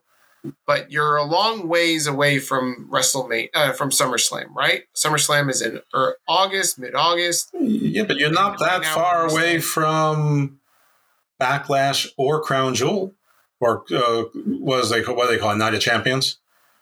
I mean, Trish Stratus and Becky Lynch in Saudi Arabia. I could see that. They like their nostalgia acts there, and despite what Trish said, she is a bit of a nostalgia act. Yep. What about her boobs? Are they a nostalgia act? Well, in Saudi Arabia, they don't show those. So no, they're always funky fresh and hot off the presses. Oh, wow. They're definitely current. They're now wow pow. They're what the people want. Speaking about hot things in Saudi Arabia, Goldberg has been very critical of WWE, saying he was promised a retirement match. Vince told me I was going to get a retirement match, and he lied to me. Well, Daddy's not home. Goldberg's had about 900 retirement matches. But you know what? All in, MJF versus his father, Goldberg, with Barry Horowitz as the special guest referee. A whole B'nai B'rith Anti-Defamation League sponsored event. Wow. I'm impressed that you booked that. Is that like... Yeah, I came up with all 3 Jews in professional wrestling. I mean, on the inside of the ring anyway. Could it be a gimmick match? Like, could it be like Terror at the Temple? Absolutely. Yeah. Yeah. Sabbath, Bloody Sabbath. Slaughter at the synagogue. Does somebody get hit with a shofar? Yeah. Some sort of candelabra. I'm going to shove a shofar up your ass. I'm going to shove this shofar up your ass. The Menorah of Doom. Tell you what, the 4 pillars, they might be able to hold up a chuppah. Any interest in a Goldberg retirement match? Oh, I mean, I'm not against Goldberg, but it's just he talks too much. He's so bitter. It's just like you've outstayed your welcome for so long, and you kept getting title matches. I mean, I said it probably a year and a half. I wouldn't care if he just walked in and they did Goldberg versus Edge, Spear versus Spear, something rando like that. That'd be fine. But it's where he's coming and he just walks and says, "You're next," and he gets a title match on a big card after losing his last 23 matches. It's dumb. Should he have a retirement match? I mean, nobody really gets to retire the way they want. Kurt Angle didn't get to retire the way they want. Ric Flair could have, but he wouldn't stay retired. I mean, nobody in wrestling retires. I mean, Goldberg's one of the few people who, he actually turned himself into a celebrity. He has jobs. He's always, I don't know what these shows are that he's on, but on all 397 cable channels, he's always the host of one of them. Yeah. Yeah. I don't know who would be a good opponent to be Goldberg's last match. The Big Show and Mark Henry triple threat. That's all in. His son, what is his name? Kincaid. Hook. His son is named Hook. Hook Goldberg. Yeah. Hook Goldberg's too young to put his dad out, right? Couldn't care less. No idea. I don't know how old this kid is. This kid's what was he like wasn't he like a college freshman last we saw him 2 or 3 years ago? I thought he was like a high school student. I don't know. Whatever it is, he's college age by now. I don't know. Is he old enough? Sure, but he's probably 170 pounds. Yeah. Which makes him, one of the pillars in AEW. Oh, this is true. But you can say a lot of things about Goldberg, but he kept himself in phenomenal. I mean, not only is he in great shape for a 56-year-old, he's in great shape for a 26-year-old. Yep. He looks good, man. Jeff, since we've been gone, Riddle has returned.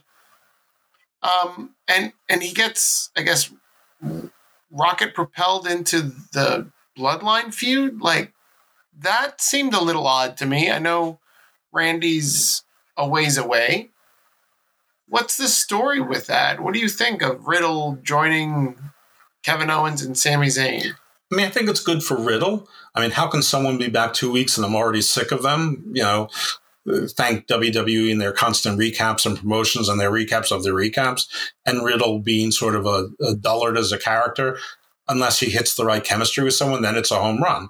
Like with Orton, it was a home run. And somehow with Pete Dunne, it was a home run when they were the Broserweights. But the rest of the time, it's annoying. But everything that's been going on, I think we did talk about this last time with Cody, it feels very NWA when it was the Horseman versus Dusty. And Dusty would find these like ragtag alliances, like, they wouldn't make sense necessarily. It's like, at some point he had the Road Warriors and Nikita Koloff, but most of the time he'd find like Sting and then like Tim Horner and Ronnie Garvin, or like gorgeous Jimmy Garvin and Michael Hayes or something. And this very much feels like that, where it's sort of like these ragtag groups coming together of random face, NWA style faces that sort of look like, they're all relatable. None of them are particularly big. They all have indie cred. I mean, so I think it's a good place for Riddle. I don't love it, but what else would I have him do? So, yeah, I think it's fine. And it's not like he's an overpowering guy. So it's not like you would look at him and like all of a sudden they have, I don't know, Braun Strowman on their side or whatever, and he's got this monster there. So, it's okay. It's just the whole thing with the Bloodline. There's such a thing as too much of a good thing, and they were flirting with too much of a good thing in the lead up to WrestleMania, but most notably in like the 5 weeks up to it. Like, it's like the Bloodline were on all the time, constantly, plus their recaps and their constant recaps and recaps of the week before, and recaps of the second before, and they would be on both shows. It was just too much. It's like there is such a thing about letting us want something more. And when you have all these other people on the roster, I mean, you could have done other things, tried other stories, and thrown some things on the wall, see what worked. Instead, they sort of squandered that. So I'm already sort of sick of it, but it's okay. I mean, I think that comment's a good pivot to my next topic with you is Solo Sikoa. Solo's being built up to be a badass. He's gotten wins over Rey Mysterio. Who did he beat last week? Well, Riddle. I mean, he's beating everyone but Cody.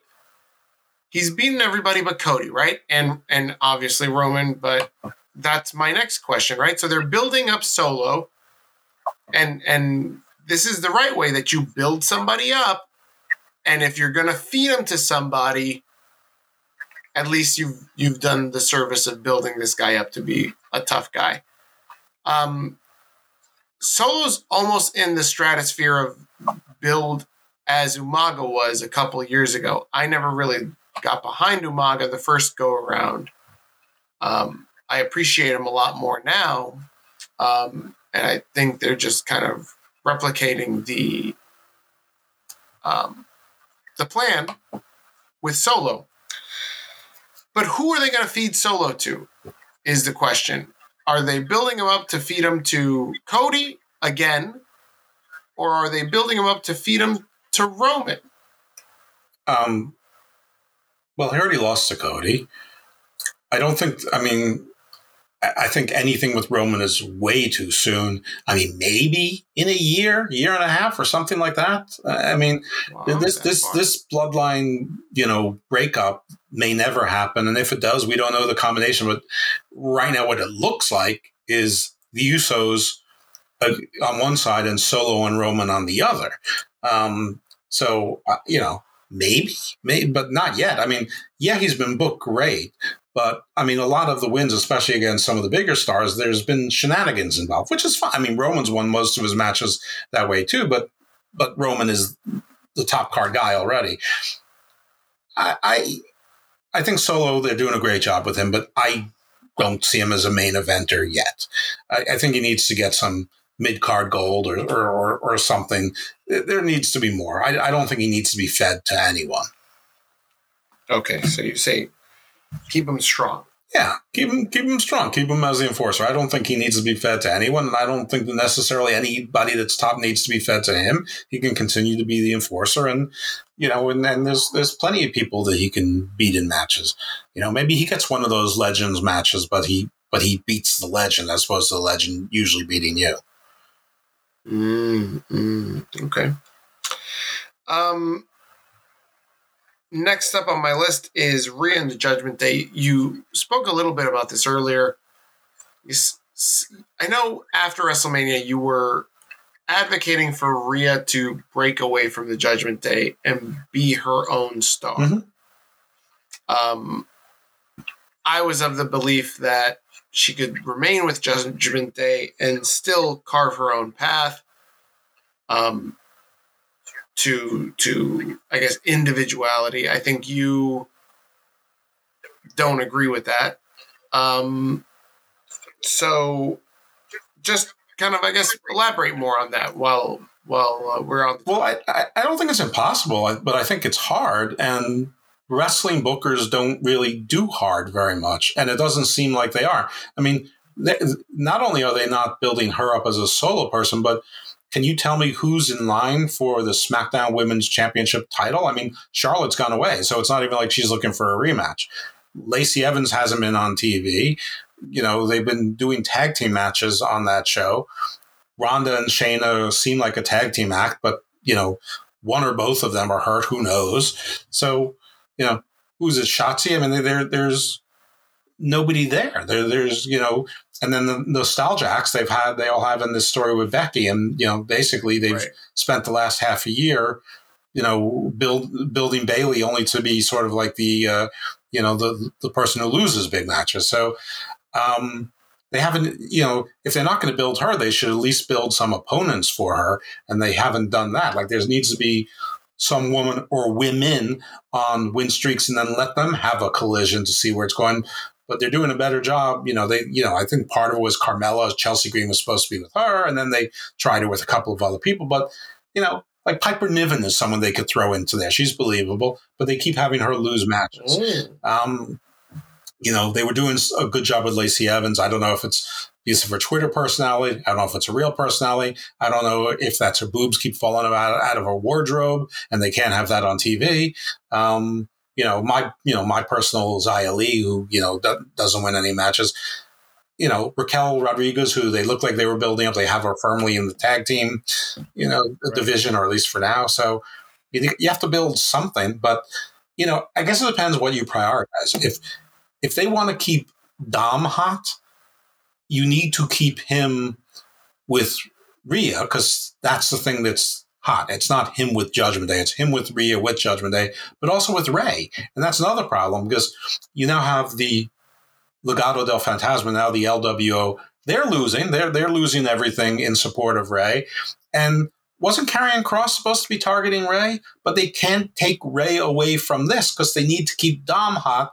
Why? I mean, I have big concerns about Dom if he's not in a program with Rey and not with Rhea. I think Dom's been doing a great job with this. He's knocking it out of the park. I just don't think that he can continue to do so in different circumstances. And it seems like they agree with me and they've chosen to back his horse instead of backing like everyone else around him. I mean, Damian Priest was supposed to be the breakout star. Damian Priest seems to be the least important person in Judgment Day. At least Finn's lately been taking the L, so maybe they're turning that around. But I think they've done some long-term damage here. I mean, they could have had a semi-star in Damian Priest. I think a cross-Rey Mysterio feud could have been interesting, maybe, possibly. I'd hope. I don't know.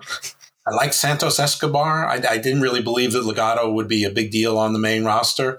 So this LWO sells merch, putting them with Ray seems nice. But if they're just going to be the guys that fail him and lose and, maybe get the feel-good win in Puerto Rico because Bad Bunny's there, yay.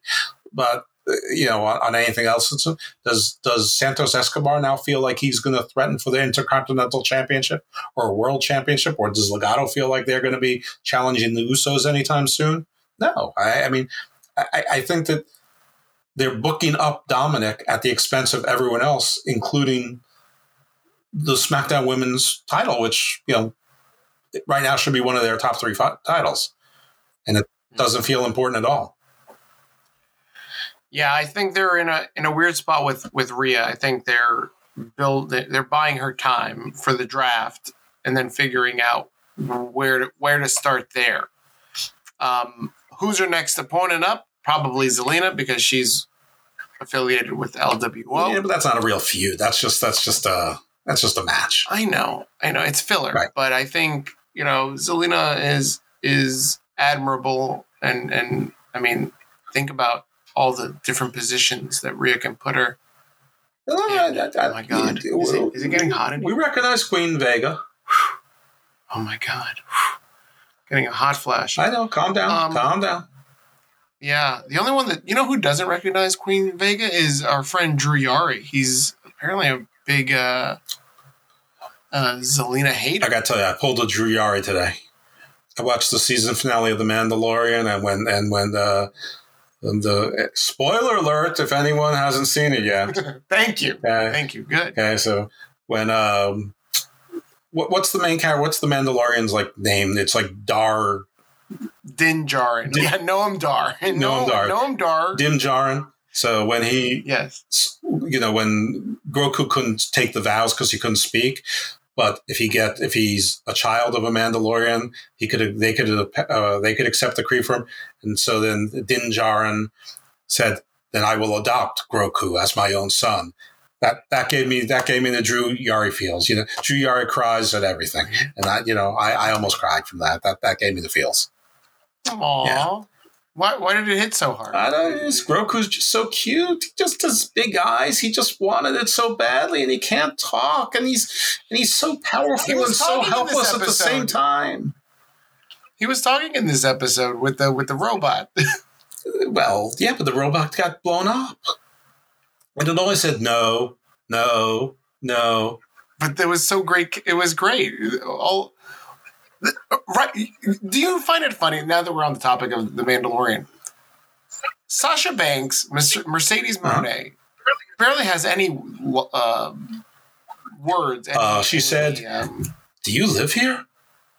I know, right? This episode, that's all she said. That's epic. In the entire episode, she's said, "Do you live here? Did you plant these?" Meanwhile, I see behind you, you have the action figure of her battle armor from last year and the action figure of the battle armor from this year. That's right. Because sometimes I like to cosplay as her. Mm-hmm. But Baby Grogu with this yes, yes, no, no, he had more lines than Sasha Banks in this entire season. Well, he's a star. She's a supporting character. But I just want to put that in perspective to everybody that's like, she's getting Mandalorian money. What Mandalorian money? What is she getting? $5 an episode? Come on, man. Stop with this. She's getting a SAG rate, but and then who knows how much filming is involved. That you don't get paid just for what makes it on the screen. But no, she's not a big character on it, but she's obviously part of the show and will be in the future. And then good. Good for her. Listen, when you're in Star Wars, that stuff will run forever. You will get royalties forever. You sell action figures. You'll be on lunchboxes. It's fine. Listen, we all know that she made most of her money in WWE, and she can probably live off that forever.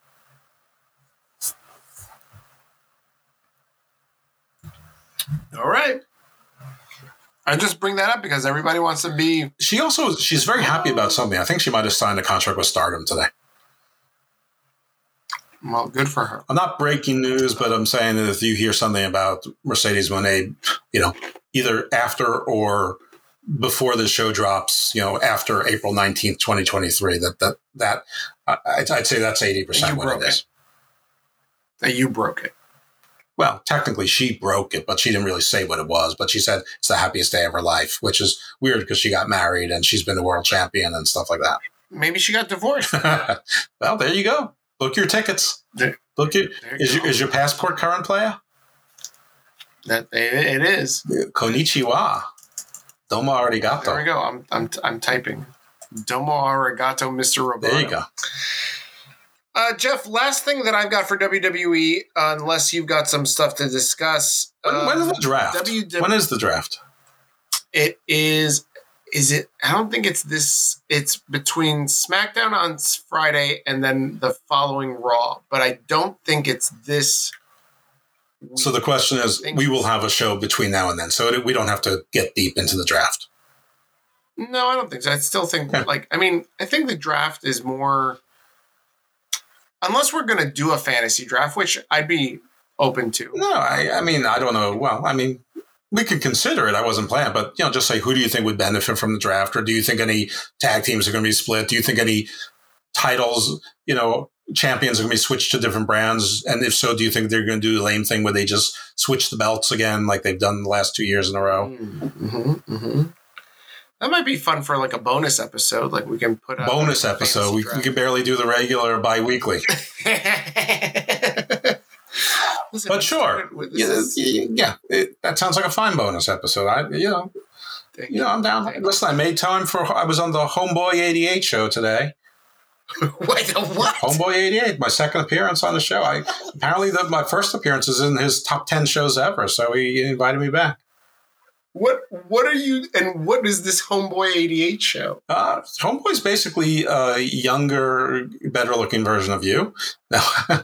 Nonsense. Ridiculous. I couldn't tell you much more. Homeboy, I sort of know him through the PWC universe. Apparently he was part of Hameen and they might have had a falling out or something. I don't even know his real name. I just tell people that, he's not Homeboy 1 through 87. He's Homeboy 88. But you and the show is about wrestling, politics. It's really about whatever he wants it to be. So yes, he asked me a couple of wrestling questions, but that wasn't the topic. This was, I think it was Ask Dr. Lippman was the topic of this show. Dr. Lippman. Yeah. Wow. Because Jimmy calls me Dr. Jeff Lippman, which, technically I have a doctorate, but it is very confusing because nobody calls lawyers doctors, including lawyers, unless they actually also have another doctorate. Can he call you Esquire? He could. That's not really something that you normally call yourself either, unless you're really pretentious. But he calls me Dr. Jeff Lippman, so that's fine. That's what do I care? I'm not going to fight it. And I write the description, so I give him a different word for he's Jimmy T. So I'll write Jimmy Tanaka, Jimmy Tetracycline, Jimmy Tempura, Jimmy Titan Nakame. Whatever strikes my fancy. I got to come up with a different T word each time. Okay. Jimmy Trapezoid. Yeah. Jimmy Tozawa. Yeah, Jimmy Tozawa, absolutely. Jeff, last thing I got for WWE's, Jimmy Tutankhamun got bought out by the Endeavor Group, who owns UFC, to the tune of $9 billion. And there is rumors that just like when they bought UFC, there was tremendous budget cuts and a reduction in redundancies. And I guess recently Nick Khan was asked, and he said, yes, I foresee at least $50 million to cut. Right. And this is the cue where wrestling fans immediately think that means talent. And while there may be some of those, that's not the kind of cuts they're talking about. They're talking about things where they have redundancies in staff and expenses. So they will combine their advertising departments. They will combine their IT. They'll get rid of half of the servers. They'll get, they'll only have one internal phone system. There's all these costs that people don't think about. That there's mid-management, there's people in insurance, there's people in legal, there's people in human resources, there's people in facilities management. They're not going to need all of those things. They're going to have redundancies, and in some cases Endeavor will make the cuts. In some cases WWE will make the cuts. UFC, not Endeavor. In some cases both will make certain cuts, and they'll decide who they keep, and this is probably going to be an ongoing process. But it's probably going to be a lot of mid-management, and also, some things that, logistics, packing, shipping, things that you don't need two separate departments for. And might there be talent? Maybe. They certainly could shed plenty without a problem. Bray Wyatt, who by the way might be in a loony bin right now. Bronson Reed. Yeah, well, Bronson Reed at least shows up for work, and is probably not in a loony bin right now. Do you have any leads that he's in Arkham Asylum? Bray Wyatt is in rehab right now. Now, we know he doesn't have a drug problem. So what else do you go to rehabilitation for? Or what else do you call rehab? Sex addiction? Well, I guess it could be that, but that doesn't usually keep you from work. Now, I'm whether it's inpatient or outpatient, we know that he has mental health issues. So I'm not sure if he's institutionalized or it's heavy duty outpatient, but whatever it is, that's where he is right now. That's why he hasn't been released. Got it. But back to the Endeavor thing. By the way, for those who want to know, UFC will have 6 members on the new board of directors. WWE will have 5. Yeah, Vince will probably be one of them. Vince, there's no more super stock or anything like that, and Vince will probably end up with like 15 or 20% of the stock, which still makes him a big player. He's still carrying a big sack, but he isn't the only sack. And Steve, wake up. Right. And he's only got. I was thinking my next point. I think Vince only has like 40% or 30% of stock now instead of the overwhelming majority. Yeah, but it's going to be cut by 51%. And I think this is all contingent upon the SEC or whatever other governing bodies they have to get the approval from for the merger. There's going to be no problem getting that approval. No, nobody cares. Nobody cares about professional wrestling. Right. Tony Khan cared. Mm-hmm. So yeah, the budget cuts should be of no surprise, although I think the internet wrestling community will talk about a lot of I wouldn't be surprised if they try to unload the new building they just bought. I don't think they're going to unload. That's a beautiful building. Like, good time to sell it. It's brand new.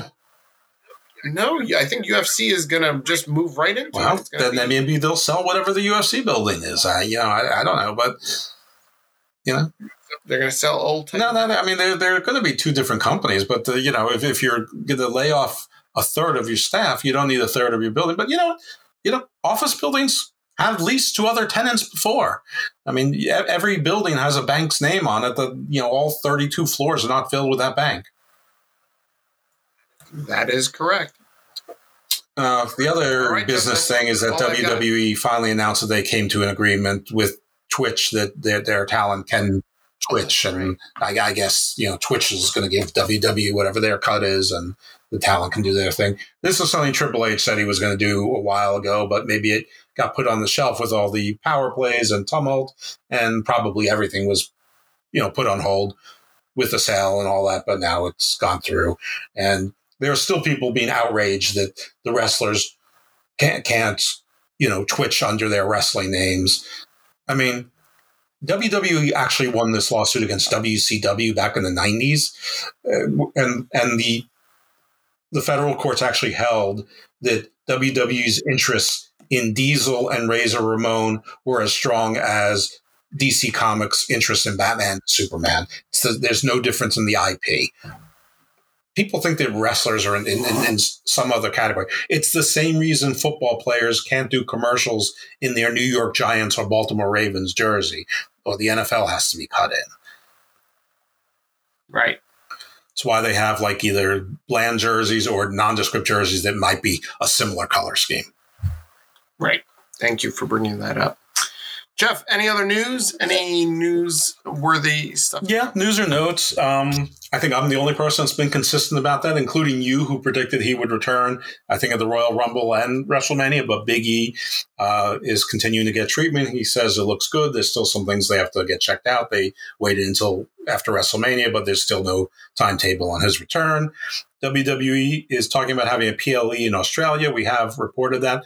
But the latest rumor is that it's in Perth, which anyone who knows Australia, that is all the way on the other side of Australia, away from where 90% of the population is. So the side that has Sydney and Melbourne and like all the cities that you've heard of, Great Barrier Reef, all of that stuff, that's all on the East Coast. This is on the far West Coast.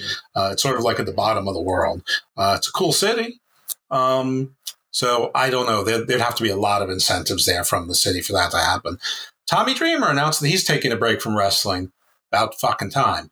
Talked about Abdullah the Butcher. He came out saying that he's broke and his health is bad. WWE did file a motion to dismiss in the MLW suit about 2 weeks ago, citing many of the things that we talked about, saying, hey, they're on reels. The AEW, has major cable coverage. And 2, you didn't meet any definition of antitrust or why wrestling is different from any other entertainment, and nothing prevents you from going on the other 3,000 streaming or cable services other than your product stinks. And they pointed out, what are you talking about? What talent have we ever hoarded or blacklisted? In fact, we signed Harry Smith, released him, and he works for you now. And we signed Matt Riddle and Karrion Kross after they're done with you. What are you talking about? So a bunch of stuff like that. So we'll see where that goes. Talking about MLW, Richard Holiday is a free agent. Most of you might not know who he was, but he was one of the members of Dynasty along with MJF and Hammerstone. He also hasn't been wrestling for the past year or so because he's been battling successfully Hodgkin's lymphoma. So I don't know if he's in wrestling shape or not, but hopefully he is, and we'll see. Probably the next All Elite big signing up there with Ethan Page. Kota Ibushi, still a free agent, still everyone rumors that he'll be with AEW and thinks that'll be a big deal. Nobody in this country cares, but okay. Dark Side of the Ring, they've announced their season, and some of the stories are going to be Junkyard Dog, Abdullah the Butcher, Sonny, Chris Candido, Marty Jannetty, Sandman, Magnum TA, Scott Hall, Bam Bam Bigelow, and Mike Awesome. I think that's everything that's been announced for a season. But yeah, Marty Jannetty is a big one indeed. In injuries, Madison Rain injured her ankle. Fuego del Sol broke his foot. Johnny Gargano re-injured his shoulder. In other title changes, EC3 won the NWA National Heavyweight Championship, not the World Heavyweight Championship. Sorry about that. Liv Morgan and Raquel Rodriguez are now the WWE Women's Tag Team Champions, defeating Becky and not Lita, but Trish. We already talked about that. And Deonna Purrazzo won the Impact Women's Championship. Mickie James was forced to relinquish it due to injury. Deonna Purrazzo survived an encounter with Jordynne Grace, who apparently is also a free agent or going to be a free agent soon. Ratings. Some of this is a day old, and because we're recording Wednesday night, I don't have Dynamite's numbers yet. Of course, it just went off the air 2 hours ago. But Impact 2 weeks ago did 117,000, which was a gain of 19,000. This past week went down to 115,000, down 2,000. This was in lead up to their Glory Road or whatever the latest pay-per-view was that we just talked about some of the results. New Japan, April 6th, by the way, April 6th is the 117 number for Impact. April 6th for New Japan was 53,000, which was down 16,000 from the prior week. there is no report yet for April 13th, which probably means much lower. SmackDown, 2.468 million, a gain of 240,000 2 weeks ago. This past week, 2.265, down 203,000. Rampage 2 weeks ago, 503,000, a gain of 29,000. This week, a gain of 136,000 more at 639,000. Of course, it started at 9:43 p.m. immediately after an NBA playoff game. So by the fourth quarter of the show, it was back into the 500s. And of course, most of it was thousands upon thousands of sports bars and restaurants and households watching the NBA game that just didn't change the channel. Battle of the Belt 6 did 415,000, which I think was actually its first improvement on a Battle of the Belts in a while, though certainly nowhere. I think when it first came out, it was in the 7s. MLW, April 4th, don't have the 11th. And don't have the 18th, 54,000 down, which was down 24,000. They have one more episode, which is Battle Riot, and I think then they're off of reels unless they do really good or offer to give them a deal they can't refuse. Raw 2 weeks ago, 1.81 million, down 590,000 from the week before. And you see that? You know why, right? It sucked. Vince wasn't booked. No, that was the episode Vince booked that was horrendous. The one after WrestleMania. Vince got a 2-something. Yeah. Oh no, it was. It was the week after. But the week before was terrible, so terrible. But so was last week. This past Monday, 1.815 million, down 3,000.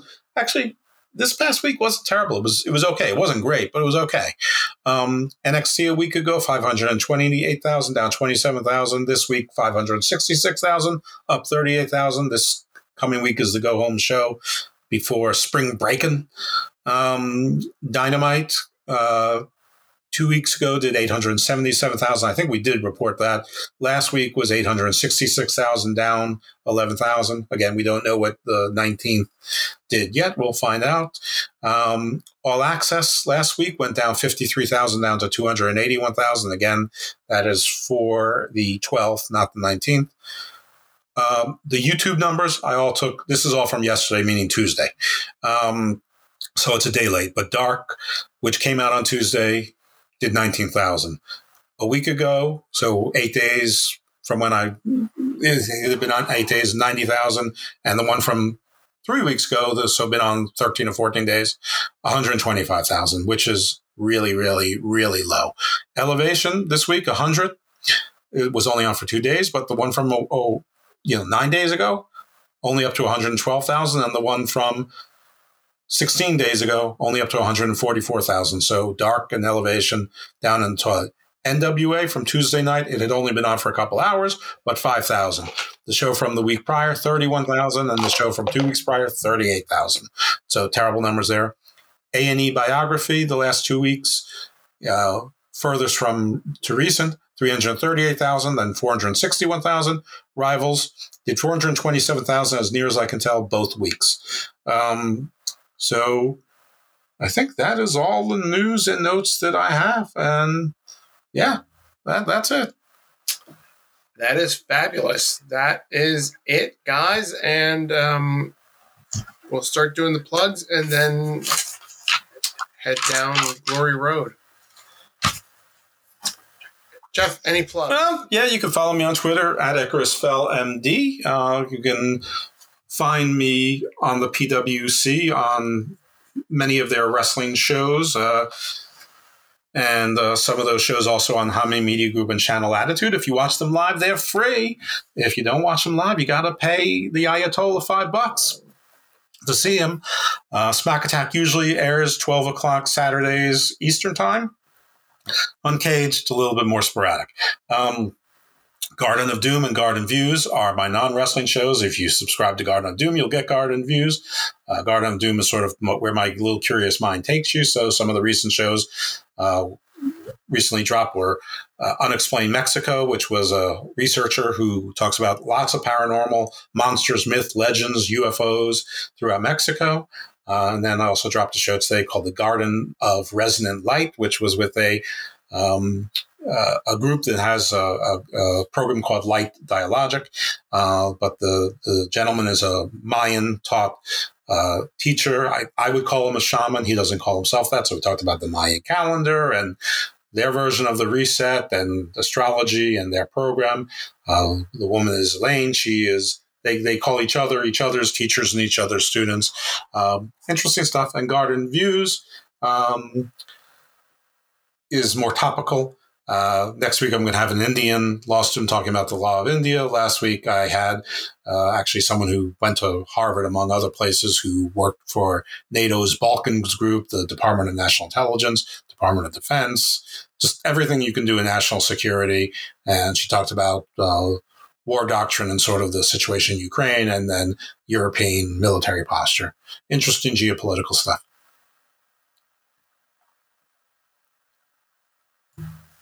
Yeah, next week I have a law professor from University of Mississippi going to talk about the laws of space mining. Woo! Yeah, it's like my favorite thing. Like, what are the laws in space going to be? You're always. I want to say you're the industry leader in space law podcasting. I just might be. I'm hearing some other people talk, like Mike Hilliard on the Red Line's been talking about warfare in space and touching on space law, and some of the space podcasts are talking about it. But then I think they've sort of gone back into the lane of what's a meteorite? What's a Lagrange point? Things like that. Now, I'm going to stick with it because I know that most of it, frankly, is bullshit. And as soon as the math works and someone puts some people with space weapons up there, it's all going to change. So it's all going to go to pop. It all goes sideways. I think you should start promoting yourself as the GOAT of space law. You know what? I think I will. I am the GOAT of space law. There you go. Guys, that's been episode 116. If you are still listening, thank you for tuning in through the whole entire show. If you had a couple laughs, if you enjoyed our witty banter on professional wrestling, please make sure that you share this stream, this podcast with any of your wrestling friends, buddies, comrades, any family members help get the word out and help us spread this podcast to bigger and better places. I will, if you need to email us, you can email us at hammerlockhangover@gmail.com. That's hammerlockhangover@gmail.com. If it's short and sweet, just a question, a comment, we read it all. So please send it over. Know when you need to address this week? I want to say not this week. Okay. Oh my God, I got the hiccups right now. I can see that. All right, guys, that's been it. Thank you, everybody, and we will catch you next time. Maybe a bonus episode. Ooh. Maybe. Ooh. I'll wear no pants. Stay evil, my friends.